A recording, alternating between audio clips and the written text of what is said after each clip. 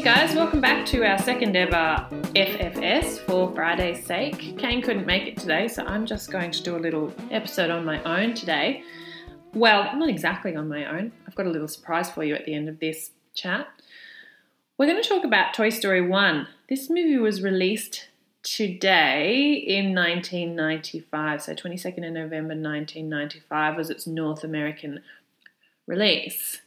So, Toy Story 1 was directed by John Lasseter, produced by Ralph Guggenheim and Bonnie Arnold. The screenplay was by Joss Whedon, who's one of my favourite screenwriters, and I actually didn't know that, so there you go. Andrew Stanton, Joel Cohen, and Alex Sokolow.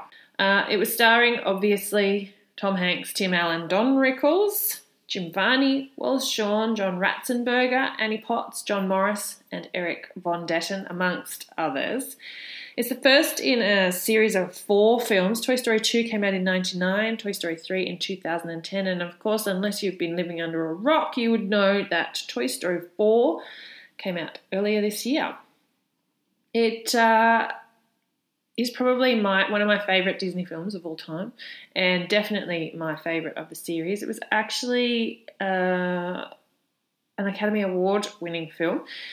It won 3, Best Original Screenplay, Best Original Song for You've Got a Friend in Me, and the Best Original Score. And on that point, the music is by Randy Newman, an all-purpose written for the film. In fact, he did all 4 of the Toy Story films, and it is one of the absolute highlights of the movies. I love Randy Newman's music in this.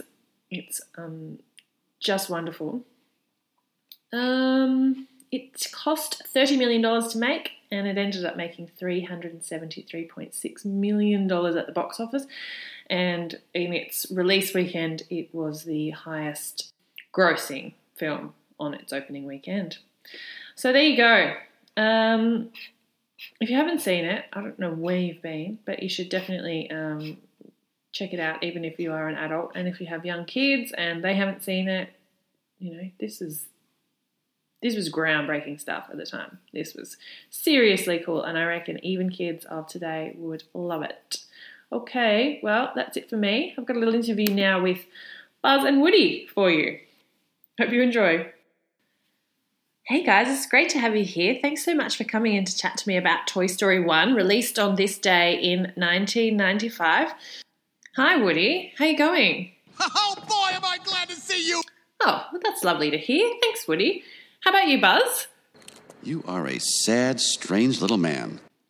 Okay. I'm a woman, actually, but moving on. So, can you guys believe that next year Toy Story 1 is going to turn 25 years old? What? What are you talking about? I know. It makes me feel old. What are you talking about? Guys, 25 years next year. 1995 to 2020. That's 25 years. I think you've had enough tea for today. Okay. Well, I guess it is a little bit hard for you guys to understand given that you don't actually age. But I have, and I have pretty much grown up with these movies.